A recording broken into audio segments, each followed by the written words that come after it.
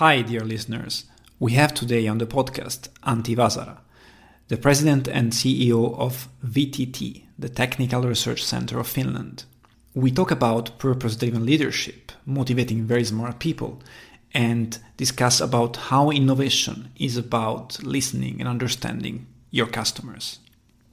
Tune in to listen to a fascinating discussion with a great mind. You just need to step back and try to create the enablers, and then let smart people go in directions that you would have never thought that would be even possible. Hello and a warm welcome to the NLN podcast. The NLN is the Nordic Leadership Network. We're a team of 7 leaders, coaches, facilitators and speakers. We help develop the leaders of today and tomorrow. We challenge teams to achieve high performance. We help companies to implement strategy and get stuff done so they can flourish and grow. Welcome everyone. We are here today to interview a special guest, Antti Vasara, which is the president of VTT, which is the leading research innovation in Finland. Hello, Antti. Welcome. Hello, everyone. Nice to be here. Hi there, Antti. Nice to have you here. Nice to have you here. And we also have heard now David Goddard, one of our network members. Hello, David. Good morning. Good morning. And we also are joined by our special host, Nick Vertigans. Hello, Nick. Hello, Stefano. Good morning. Good morning, gents. Good morning, everyone. So let's kick off. Antti, you have more than 30 years of experience in different fields. You started taking a PhD in technical physics. And then after a while, you joined the dark side and worked as a management consultant at McKinsey. After that, you started a career as an executive, first in a software security company, then with Nokia in the mobile sector, where you headed the business unit that brought us the legendary communicator phone. And after that, you got a 3-year stint in the service business, like in a global company like Tieto. And finally, in 2015, you went back to your roots, and you're now the president of VTT, which is the research center of Finland, meaning the heart of innovation of one of the most innovative countries in the world. Does that cut it? Is that you? It's professionally me, yes. I don't know if I joined the dark side when going to McKinsey, but it was at least a different type of school that I went there. So lots of learnings from there. I see. Good. So we have the right person on the podcast. Great. The first question I wanted to ask is, what do you think are the key differences in leading research organizations compared to leading product or service development organization, if any? You've been doing both, so I would like to hear your opinions on that. Yeah, so of course there are even lots of differences, but kind of like if you look at the why VTT exists or why a product or a service business exists, that's very much the same thing. So we are also a customer service organization. Our job is to fulfill needs that customers have. For us, our customers are businesses, companies, those kinds of things, but it's also the society at large. So that's perhaps then already bit of a difference. Our owner is the government, and that what they're expecting from us is actually not the dividend stream, but they expect an innovation stream in the society. So that's where, of course, it starts to a little bit diverge from a normal company, that our owner is not kind of like expecting that we pay back to them cash, but they expect them to see over a long time then the impact coming from the research that we do, then that companies innovate, companies create new jobs and prosperity through that, but also then that the society at large gets benefit from science and technology in a way then that society works better, or there's the citizens have more well-being that they wouldn't have had otherwise. Of course, then that where we also differ quite a lot from a normal company is then that we do have more freedom in the sense that we can imagine on one hand topics that where we want to develop research excellence and develop new knowledge. So we are a little bit like a university, but then immediately when we are kind of like involved in that one, we always need to be thinking about then that who is going to apply this for some. So we are never doing anything just for the sheer fun of it, but we do always have in mind that this needs to be a solution to some problem out there. And in that sense, then that we are sort of a good mixture between sort of an academic type then that we can take a view or vision then that, hey, this is an interesting area, but then work like a company that we need to find an implementation, and innovation is innovation only when somebody is extracting value from that. Before that, it's just an idea. So it's in a way the best of both worlds, isn't it? It is, or our job is to make it into best of both worlds. So of course, kind of like we can make it also worst of both worlds in a sense then that we just kind of like do research and nobody uses it, or it becomes sort of kind of like average stuff. So we use as our sort of a brand slogan, beyond the obvious, to both try to communicate then to the outside world that if you want to do something that extends your business or kind of like gives you new ideas, come to VTT. But also it's sort of a challenge to our own people that there just isn't a market for average research. Nobody is going to ask for average research. So always when we do something, we need to be doing things which are cutting edge or a little bit go beyond than that what you would ordinarily get. And in that sense, remind our people also then that we need to be really, really good at what we do. We need to be world class. So Finland's best isn't what we are after, but we need to be out there with the world's best. Otherwise, we can't justify our existence. Yep. Totally understand. So it must be challenging to lead these very smart people.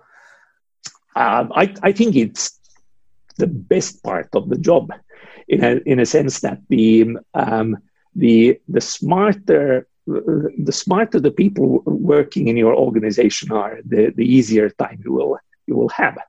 Of course, there is kind of like in a research organization, you need to justify things. So you can't just basically say that do this because I told you so. But you need to inspire. You need to try to motivate people. But in many ways, it is also then that you just need to step back and try to create the enablers, and then let smart people go in directions that you would have never thought that would be even possible. And that's the rewarding part, that when you kind of like a little bit try to assemble that people have the enablers in place that they can go and do smart stuff, and then you come back in a few months or few years time, and then it has blossomed there. That's really, really good feeling. Great. David, Nick, what have you heard? Lots of stuff. Sorry, David, I'm going to jump in. Really fascinating stuff. Antti, first of all, you mentioned that nobody wants average research, average work. You need the best people. What's a tool or a tip that you could share with us on how you create the best people to deliver the best research? So I think where we have succeeded really well is that we are the people who work for us. They really have a sense of purpose. So when you're at VTT and kind of like we do high level research and kind of like world class stuff, but also then that we are you could say challenge driven, in that we are looking for solutions to climate change or circular economy, or how to handle aging population and kind of like create well-being there, and these kinds of topics.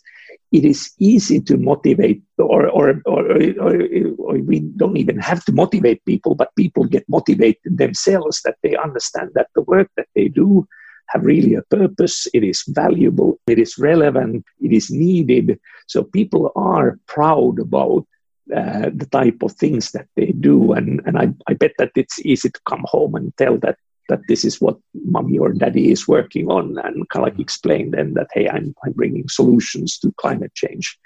And when you have a sense of purpose, then people also start using their own brain.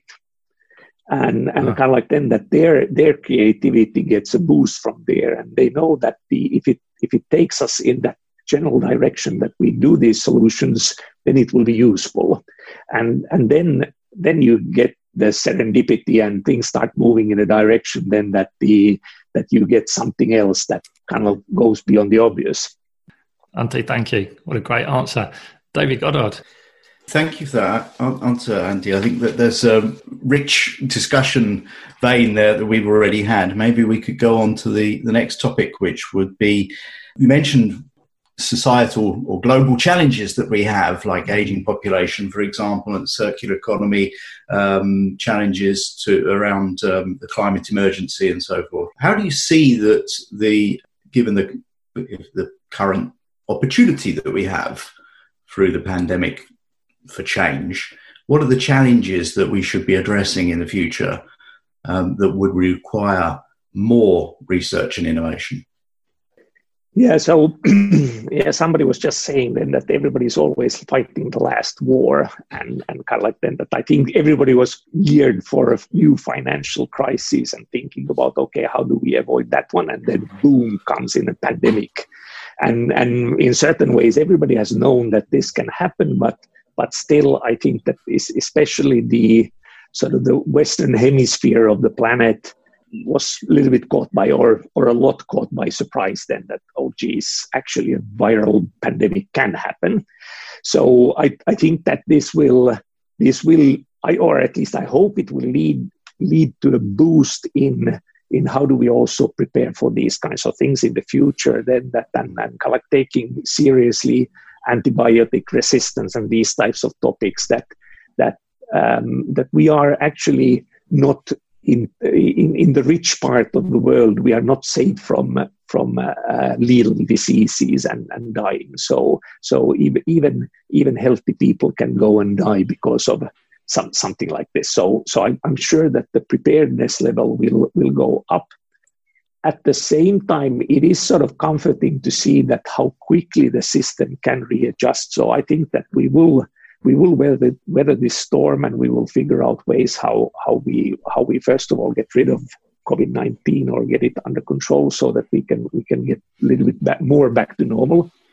But the thing that I do worry about is that still that like there are climate change deniers. They are similarly sort of pandemic deniers. So every time thing like this happens, there's so much energy being put into saying that, oh, this is not happening, we don't have to care about this, and kind of like just trying to ignore things away. It's just a little flu, basically. Yeah, it's just a flu. But in here, there's no sort of it's much more easy to quickly react to this thing, and there's not sort of a hysteresis here that it kind of like stays in the system for long. But with climate change, by the time that it turns out to this level of crisis, it is way, way, way too late to do anything. So now we are testing our resolve to do really big things and really change the way things work before we have water sloshing at our feet. So we need to be able to do the things even decades before the crisis really hits. So are we capable of that? Does the political system adjust to that? Or is it then that basically we will notice then that the water level has risen, and then it will take decades and decades to fix the situation. So it's basically unfixable by that time.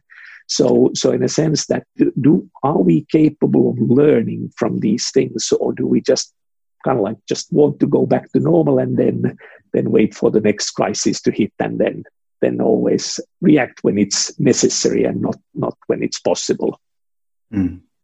And how have you reacted in VTT? So when we were chatting just before we came on air, you said that it's been possible to carry on pretty much as normal in the labs because the office workers are out of the way. Yeah, let us get on with our work. Have you been doing some pivoting? We've heard different guests talking about organisations that have changed what they're doing very dramatically, or is it just be an opportunity to carry on deeper with research? So first of all, we started out kind of mid-March when the proverbial thing hit the fan big way. Then we immediately started communicating to people that we have three priorities. Number one is that we protect VTTers. So our job is that nobody needs to get sick because of this, and also then that we do our societal part, that we help stop the spreading of the virus. So that was clearly number one. Number two was that within the boundaries of this, that we try to continue to serve customers as normally as possible. So then that please, when you go and do work at home and when you the selected people who are still at labs, try to keep on fulfilling customer promises as before. And third was then that, hey, let's do things then in a way, if possible, that when we emerge out of this, we are stronger than before. So we keep on developing things when we have more time or space to do that. And I think that the priorities worked well for the people, because it hopefully at least created sort of emotional safety, in the sense then that we are not going to send them to a minefield and wish them luck, but it's sort of then that the first priority is then that everybody can stay healthy, but then trusted then that people can then figure out themselves how to continue the work in the best possible way. So we at least try to give people autonomy and power to adjust their work in a way that it makes sense, and people have responded really well. So I think that we have proven that we can be very flexible, but also in a sense then that people carry responsibility for the work that they do. So they want to do fantastic work. So it's not a question of control, but it's a question of then that you create the enablers and people deliver. What Antti has been touching in his first part of the podcast is a textbook example of great leadership. First, he spoke about giving people purpose, a guiding light for their work. Then, in difficult times, he highlighted how clear communication and clear priorities gave people emotional safety. Then, he spoke about trusting people to do their best jobs and giving them autonomy to figure out how to do that. Thank you, Antti. So maybe now we also had a theme of thinking about what you just said with your top three priorities for COVID-19. So thinking ahead, what is the balance that you perceive that we need to strike in terms of technical research and innovation versus behavioral and business model innovation? What is the balance there?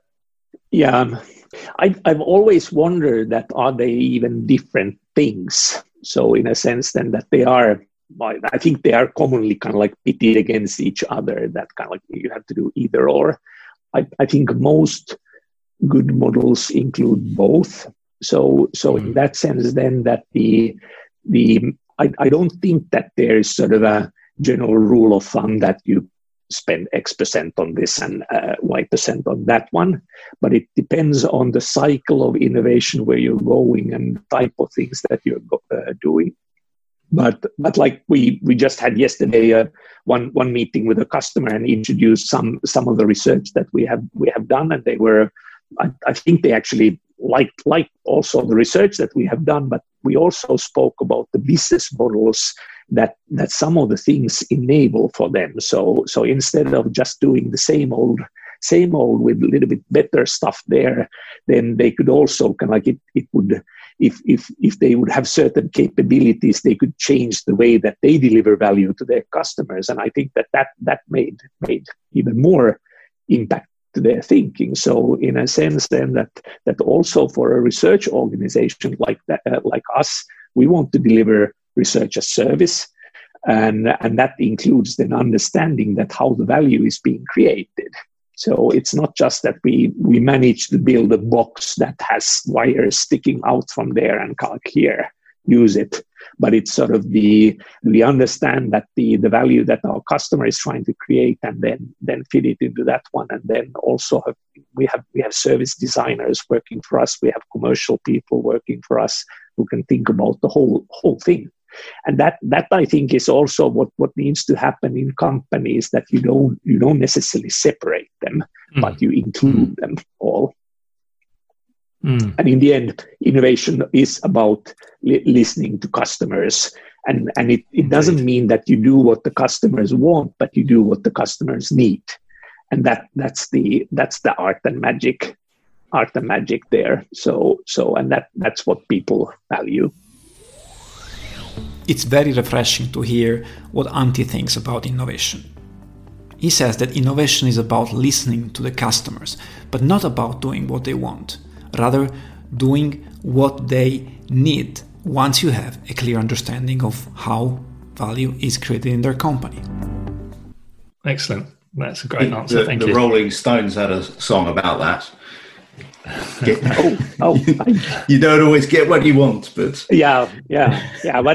but it's also I think that in the Stefan was referring to my misspent youth at McKinsey in a sense, that how also at McKinsey I did learn that kind of like that you created the most satisfied customer when you had exceeded their expectations by doing something that they didn't even realize that they needed. But then it becomes obvious. And of course, that requires listening to their needs and those kinds of things. And I think research and delivering aircraft engines or whatever, any type of business is the same, that you need to be thinking about that, how you go a notch beyond that what the customer asked. So what should we be doing at the moment then to emerge stronger, that we can uncover those hidden needs?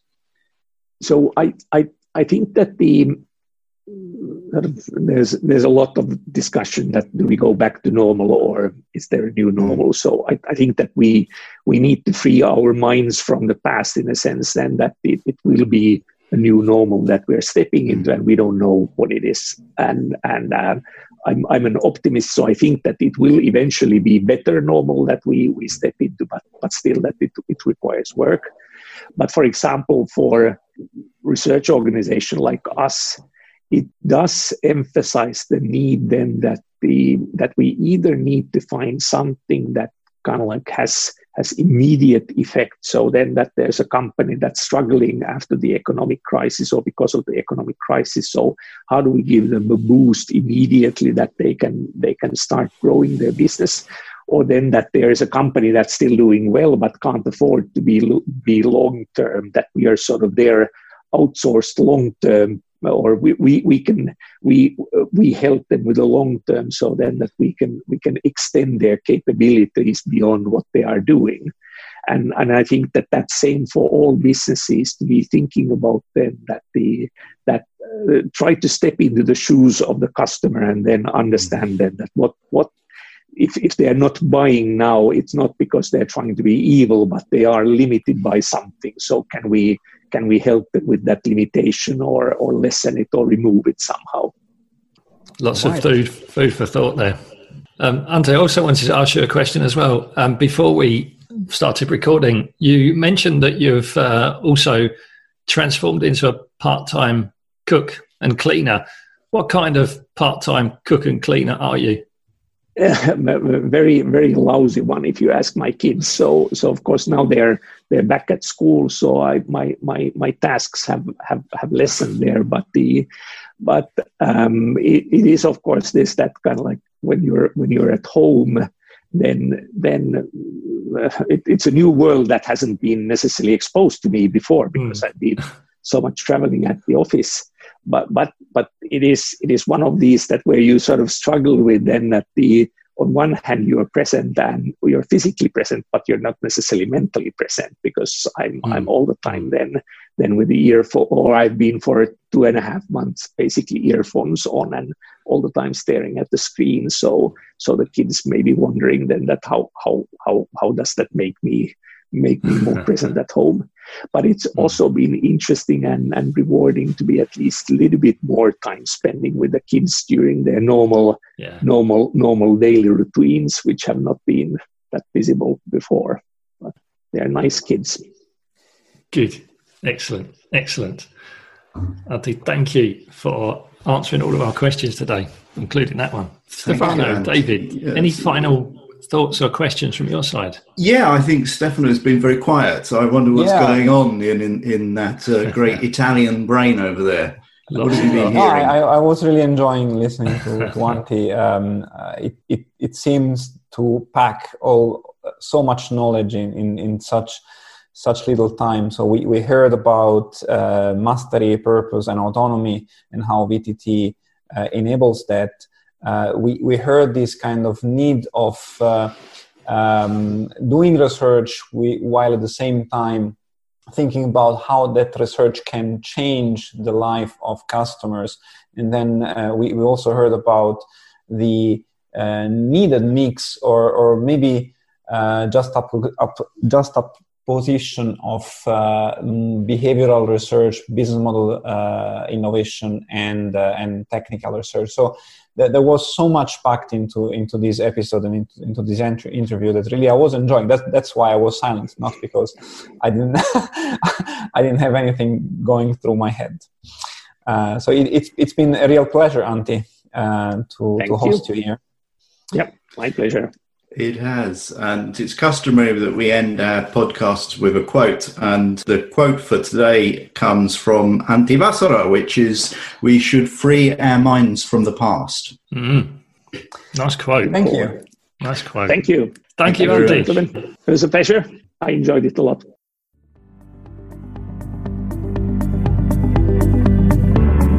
Hey listener, it's Stefano here. Since you got until here, we think that you might like the podcast. It would mean so much if you could leave us a 5-star review and share this with as many of your friends as possible.